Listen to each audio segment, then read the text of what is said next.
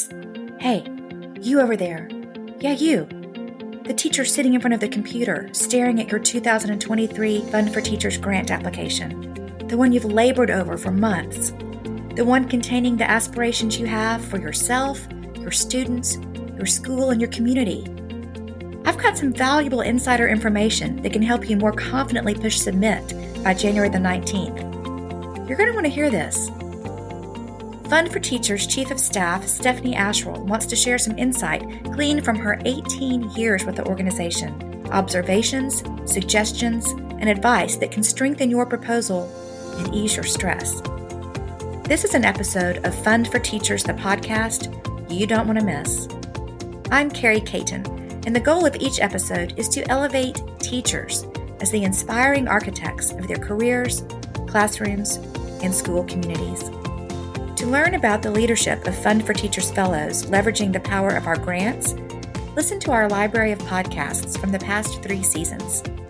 To become a Fund for Teachers Fellow, listen for the next 25 minutes. Stephanie Asherle joined Fund for Teachers staff in 2005 after graduating from the University of St. Thomas in Houston. She's contributed to the organization in numerous capacities, currently as our Chief of Staff. However, her greatest joy comes from interacting with our fellows, something she did as a program officer for most of her tenure. As such, she's seen pretty much everything that has to do with our grants, and today she's passing on some pro tips for anyone putting the finishing touches on their grant application, due Thursday, January the 19th at 5 p.m. Central. Stephanie, you have worked at Fund for Teachers for, we had to go into the archives to figure this out, but 18 years. Yeah. So you're pretty much the resident expert on all things Fund for Teachers. And so the reason that we are doing this podcast today is not to encourage people to apply, although we always do encourage people to apply. But at this point, with the deadline approaching January the 19th at 5 p.m. Central Time, we really want to support those teachers who are in the thick of putting together their proposal. At this point, most teachers have figured out what they want to do. They've researched how they want to do it, where they want to do it. And now it's just a matter of kind of piecing it together through our online application. And I thought you would be the best person to walk us through some areas that you've seen teachers need some guidance on, that you could provide some valuable insight into have even a better opportunity to be funded. So that is the purpose of this particular podcast. So I think with that introduction in mind, I'd like to start with, in your 18 years here, what are some trends that you've seen from our applicants? A twofold answer. Teaching hasn't changed much in about 18 years. Kids still need the same things they've always needed from their teachers, and the teacher's willingness to respond to those needs has not changed. It doesn't really matter what's going on in the outside world. Students are always the top priority. That has never changed. I do think that we see cultural shifts are always felt in the classroom first. And so any time that something is happening in the world around us, teachers are the front line and they are always the first to respond. And whether that's politics, science, climate, the pandemic, that's what we see in our applications, is what is happening in the world. And oftentimes before the rest of the world even really knows it's happening. Case in point is after COVID, we saw a real spike in teachers seeking out social emotional learning opportunities and wellness opportunities, because they saw not just learning deficits as a result of those 2 years, but real emotional struggles on how to regulate, how to be back in the classroom, and some trauma response of what they experienced in their homes and in their communities as a result of that time. It's a perfect example, and also really indicative of who Fund for Teachers is, because it wasn't just about the students' need for trauma response, the students' need for wellness and self-care, but teachers really looked at themselves and said, I can't keep doing this for my students without myself. And that's really the beauty of Fund for Teachers. Is it may start with what the teacher needs as a professional, but ultimately it's, how can I do this Fund for Teachers project to improve my students and school community? Yeah, and you've put together a lot of resources that are on our online application center on our website at fundforteachers.org to walk teachers through the process of identifying what they can pursue. And that just makes me think of how you really have encouraged teachers to be reflective and looking at what your students need, and also looking at gaps that they have, that they are honest enough and vulnerable enough to say, I don't have that skill. I don't have that in my toolkit. And it seems to me that fellowships that are the most meaningful and usually are the most successful at getting funded are those that are reflective of those two things, what my students need and the skills I do not have to meet those needs. I think that's true. So Fund for Teachers, I'll keep saying this over and over again, is really focused on the educator themselves. We're super unique in that regard, that it really starts at the core with the teacher.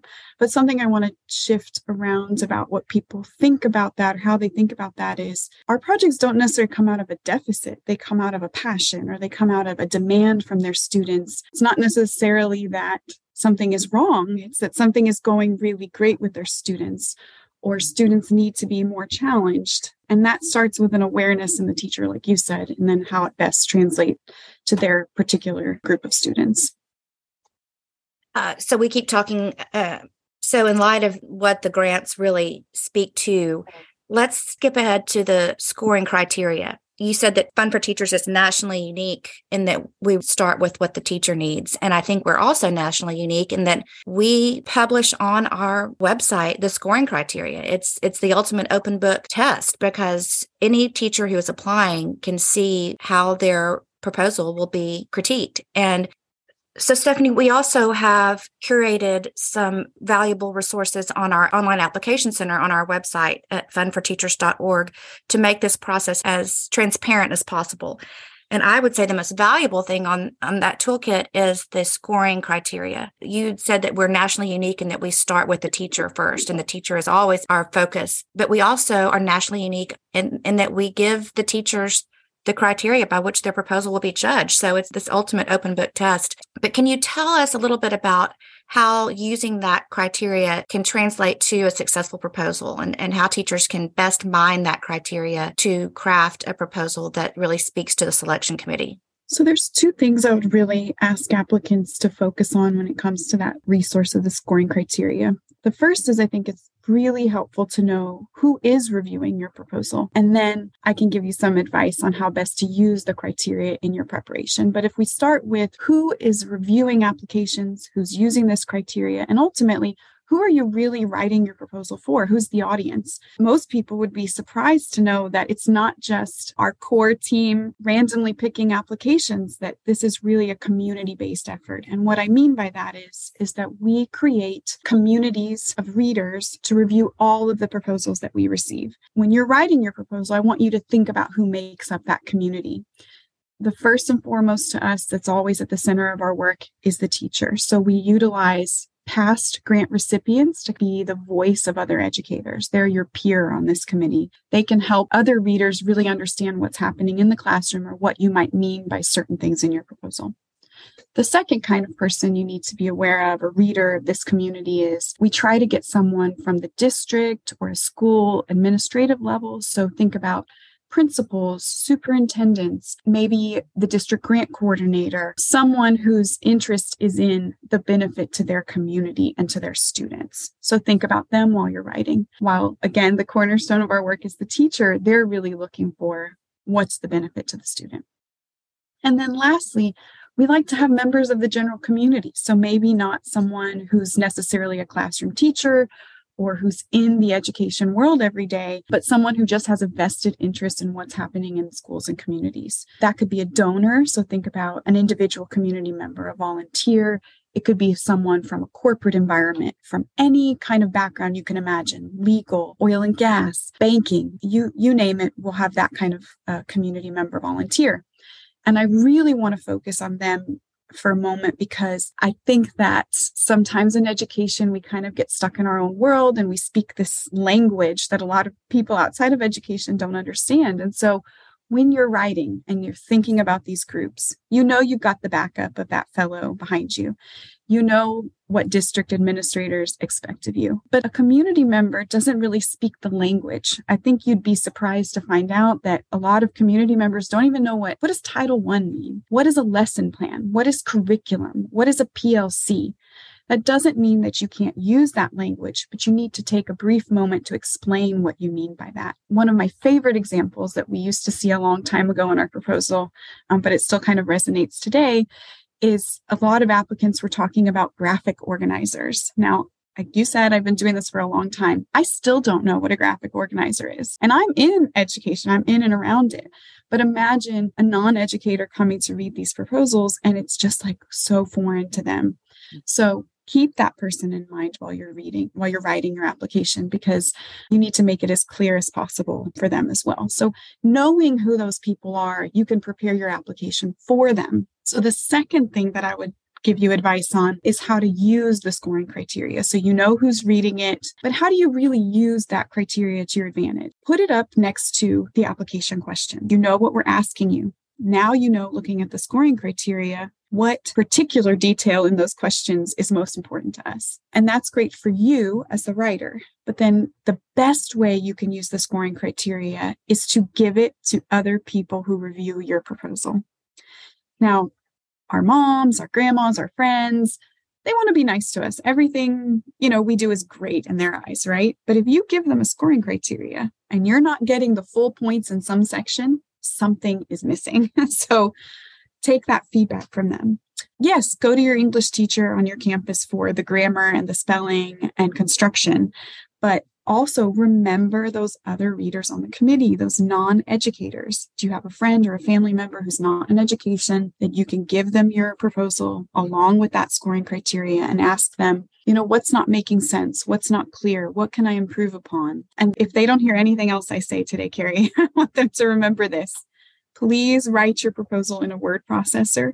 It makes it a lot easier to share when you're trying to get feedback, when you're sending it out with that scoring criteria. But also, there's like 1,000 people on our website at any given time trying to submit an application. Things are slow. Things don't save. Your internet goes out. You don't want to lose all that hard work because you put it directly into our system instead of writing it in a word processor and then copying and pasting it into our system. I think the things that you just said are just gold from a macro level down to this very important tip. Are there some suggestions that you have from a technical standpoint? Starting early, getting on the application, like getting on our website early, making yourself comfortable with it. There's nothing like being at the 11th hour and you can't figure out how to register. And you're probably doing that at midnight when I'm not available to help you. So I would say start early. You don't need to do it all in one sitting. You can come in and out as you want. Get comfortable with it. So when you are under pressure, that's not the thing that you're feeling worried by or concerned by. Using the resources we've given you, all of them, a recorded info session, the scoring criteria that we talked about, our project search, look at what other teachers have done, listen to this podcast, go to social media. All of those are things that will help prepare you to submit the best application. On a very technical level, please read the directions. That's probably the number one tip I can give you. Like, we've really given you all these resources and it's really up to you to use them. And it starts from when you register. And so, really reading and following through is probably the number one thing I could tell you. And when teachers do log on and register, they will see a cover page. Yes, our application is 3 sections. And I just want to say that everything is online. You don't need to mail us anything. You don't need to attach your resume. You don't do any of that. Everything is one-stop shop online. But it is 3 sections. And the first section is the cover sheet that you're referring to. This is how we know who you are. This is how we know if you're eligible. And this is the only part that requires someone else's support. So as soon as you complete the cover sheet, it's sent to your principal for not approval of your project, not permission to apply, but just saying, Stephanie is who she says she is. She meets Fund for Teachers eligibility requirements. And that's a digital signature. We send them a link. They click it. You're done. I'll interrupt you quickly to say that once you submit that or start that cover sheet and you give us the principal's email, our system automatically sends that to your principal.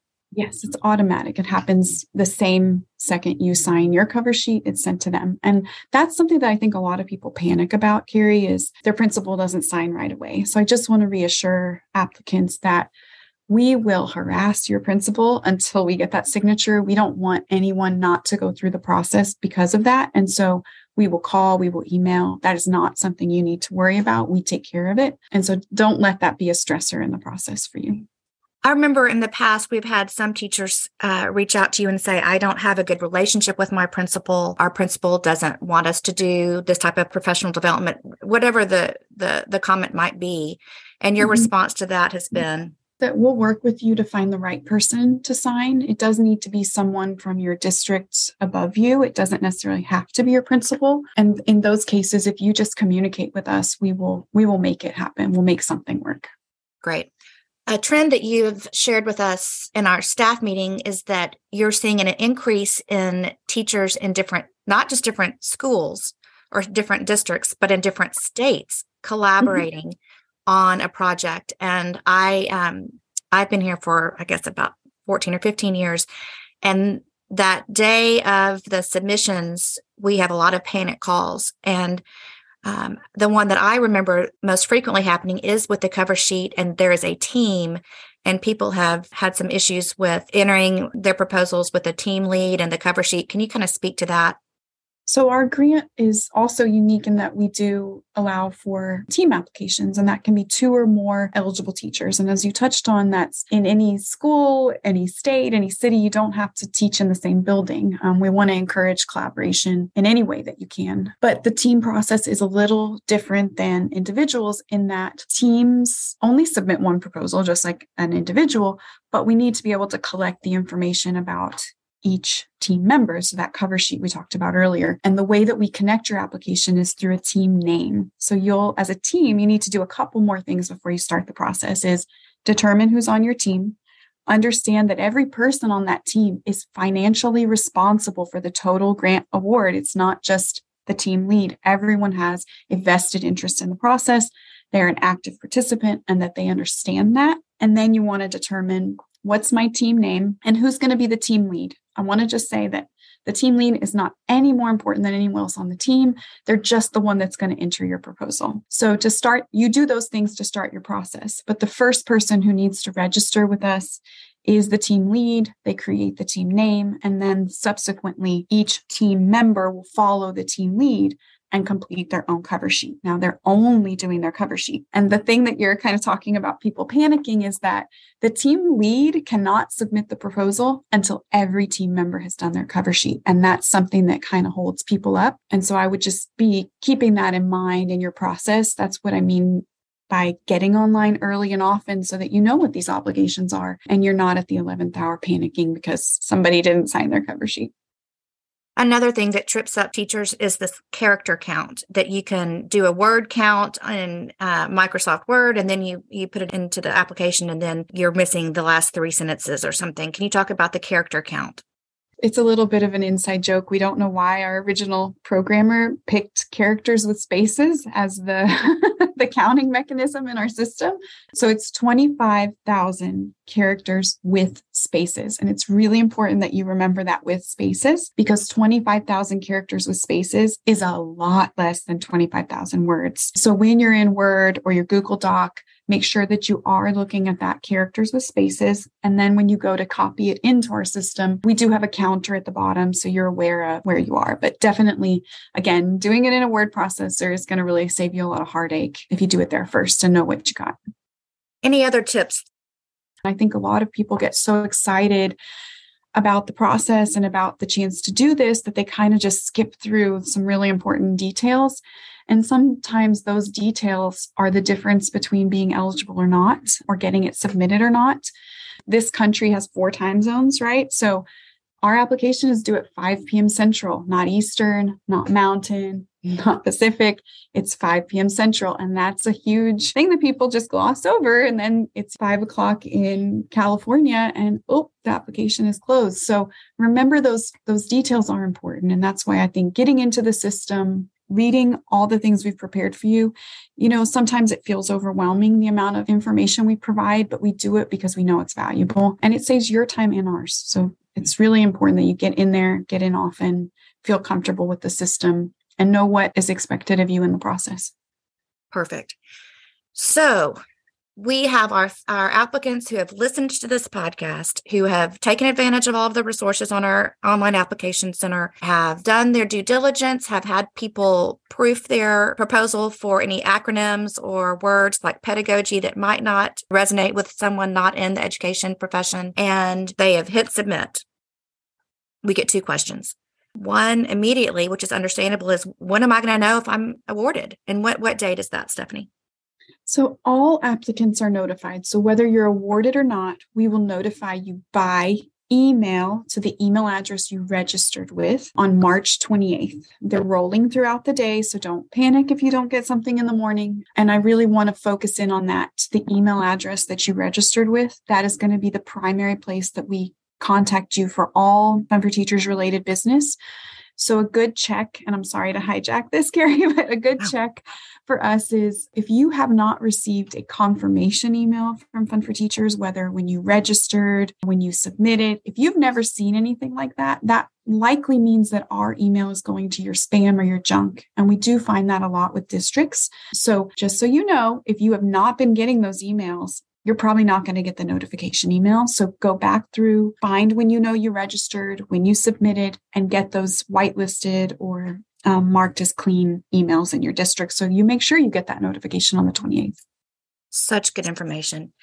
And to have the best chance of getting a congratulations, you are a 2023 Fun for Teachers Fellow email, what would you suggest, again, from a macro level, that teachers really focus on in this proposal? There's no magic answer to that, but I think that there are a few things that really stand out in a funded proposal. The first would be the passion of the applicant for their project. If this is just something that you kind of think is a good idea, or maybe someone else told you should do, it's very obvious in the narrative that this is not a project that you really, you feel totally bought into. And so if you don't, why would the reader? And so they're looking for that from you. Now, that's not something that I think that you can write in words necessarily, but it's an energy your proposal has. And I just want to say that doesn't mean that you have to be the best writer ever. I'm a terrible writer, but I could also probably tell you when I'm really excited about something. So don't feel like you need to be this amazing narrative writer. It's not about that. It's about convincing the reader that you really truly believe this is going to be life-changing and career-changing for you and your students. And if you don't have that kind of passion, it's very clear to the reader. The second thing that I think really makes the difference is the amount of detail that applicants include. This is very competitive. This is not something that you can just answer the question rotely. Like, you're not going to just answer the questions we asked with one sentence and move on. You really need to paint the full picture for the reader of why this project matters to your students, why this project matters to you, how it's going to impact them, and what problem it's solving. And if you can't do that in a narrative, then I just don't think you're going to be successful. You can't leave readers with any questions. That doesn't mean you give a full history lesson on whatever it is you're studying, or a math lesson or art history. That's not necessarily what I'm saying. But what I'm saying is they shouldn't be left with any questions about the goals, about why the avenue or the road that you've chosen to go down is the best to answer the questions that you put forward. And so detail is really important. In 1 week's time, all of the teachers who have spent sometimes a year, sometimes 2 years, 3 years, if they've not been awarded, their work will be done, and our work and our selection committee's work will begin. And is there anything that you would like to end this podcast with letting people know what the intervening months will be like, and kind of what's going on the back end while they wait, what's happening with us and our teams?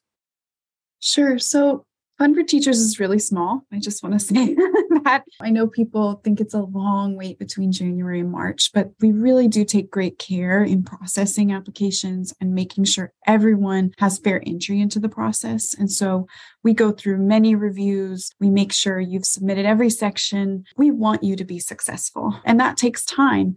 Know that we are diligently working on processing that. And I know that it's really hard to wait, but it's worth the wait. And I also just want to say to applicants who are listening, that if you're not awarded, I know that it's discouraging. It's discouraging to us. We wish that we had infinite funding to fund everyone who comes to us because we know how passionate you are. We know how invested you are. And it hurts us as much as it hurts you that we can't fund you. But don't let that be a discouragement from applying again or applying at all. We're often asked, what's the data? How many do you fund a year? And it's like, there's no clear answer to that. And I know that seems like a cop out, but I can't answer that for you because every year we have a different number of applications. We have a different number of teams versus individuals. We have funders come and go. There's no magic answer I can give you. But what I can tell you is you won't know the potential you have if you don't try. And I know this isn't a consolation to people who aren't awarded, but we hear so often from applicants that just going through the process really changed something in them, that they thought more deeply about themselves and their students. And even if they don't get the fellowship, they have this like renewed vigor and energy and excitement about going back into the classroom. And while that's not a grant, that's still something to be proud of. And I just want to encourage applicants that the wait is worth it. Trying is worth it, and that you won't know if you don't try. We tell our students that. So apply that kind of grace to yourself. I want to end on a hopeful note for these applicants. What can you say that teachers can really look forward to as an impact of their fellowship? It's all the things you don't know are possible. So much of what is good about their experience is what they could never have planned for. And that can be life-changing for them as people, but it's also career-changing. It might put them on a new path, a new passion. And so that's always the biggest feedback we get. But I also just want to say that we hear so often that teachers are not treated like professionals, and that working with Fund for Teachers makes them feel this renewed sense of professionalism and achievement for themselves. And just knowing that there's someone out there that is respectful of them and trusts them. And I want you to leave your full experience with Fund for Teachers, whether it's going through the application, whether you're funded or not, that you feel that. And you know that we have complete respect for you and your work. And we want you to feel that in every aspect of what we do. I know that that's a big takeaway for a lot of our teachers we work with. Thank you to Fund for Teachers Chief of Staff, Stephanie Asherle, for joining us today. We look forward to using this podcast to elevate more teachers as the inspiring architects of their careers, classrooms, and school communities. But you can learn from more than 9,000 Fund for Teachers fellows now by visiting fundforteachers.org/blog, or check us out on Facebook, Instagram, and Twitter. Most importantly today, good luck to each of you who have already submitted your proposal or will by January the 19th at 5 p.m. Central. And congratulations also to each applicant who, amidst the ever-challenging world of education, took the time and made the effort to reflect on what you can control, yourself and your growth, personally and professionally. I'm Carrie Caton. Thank you for joining us today at Fund for Teachers, the podcast. Until next time, keep learning.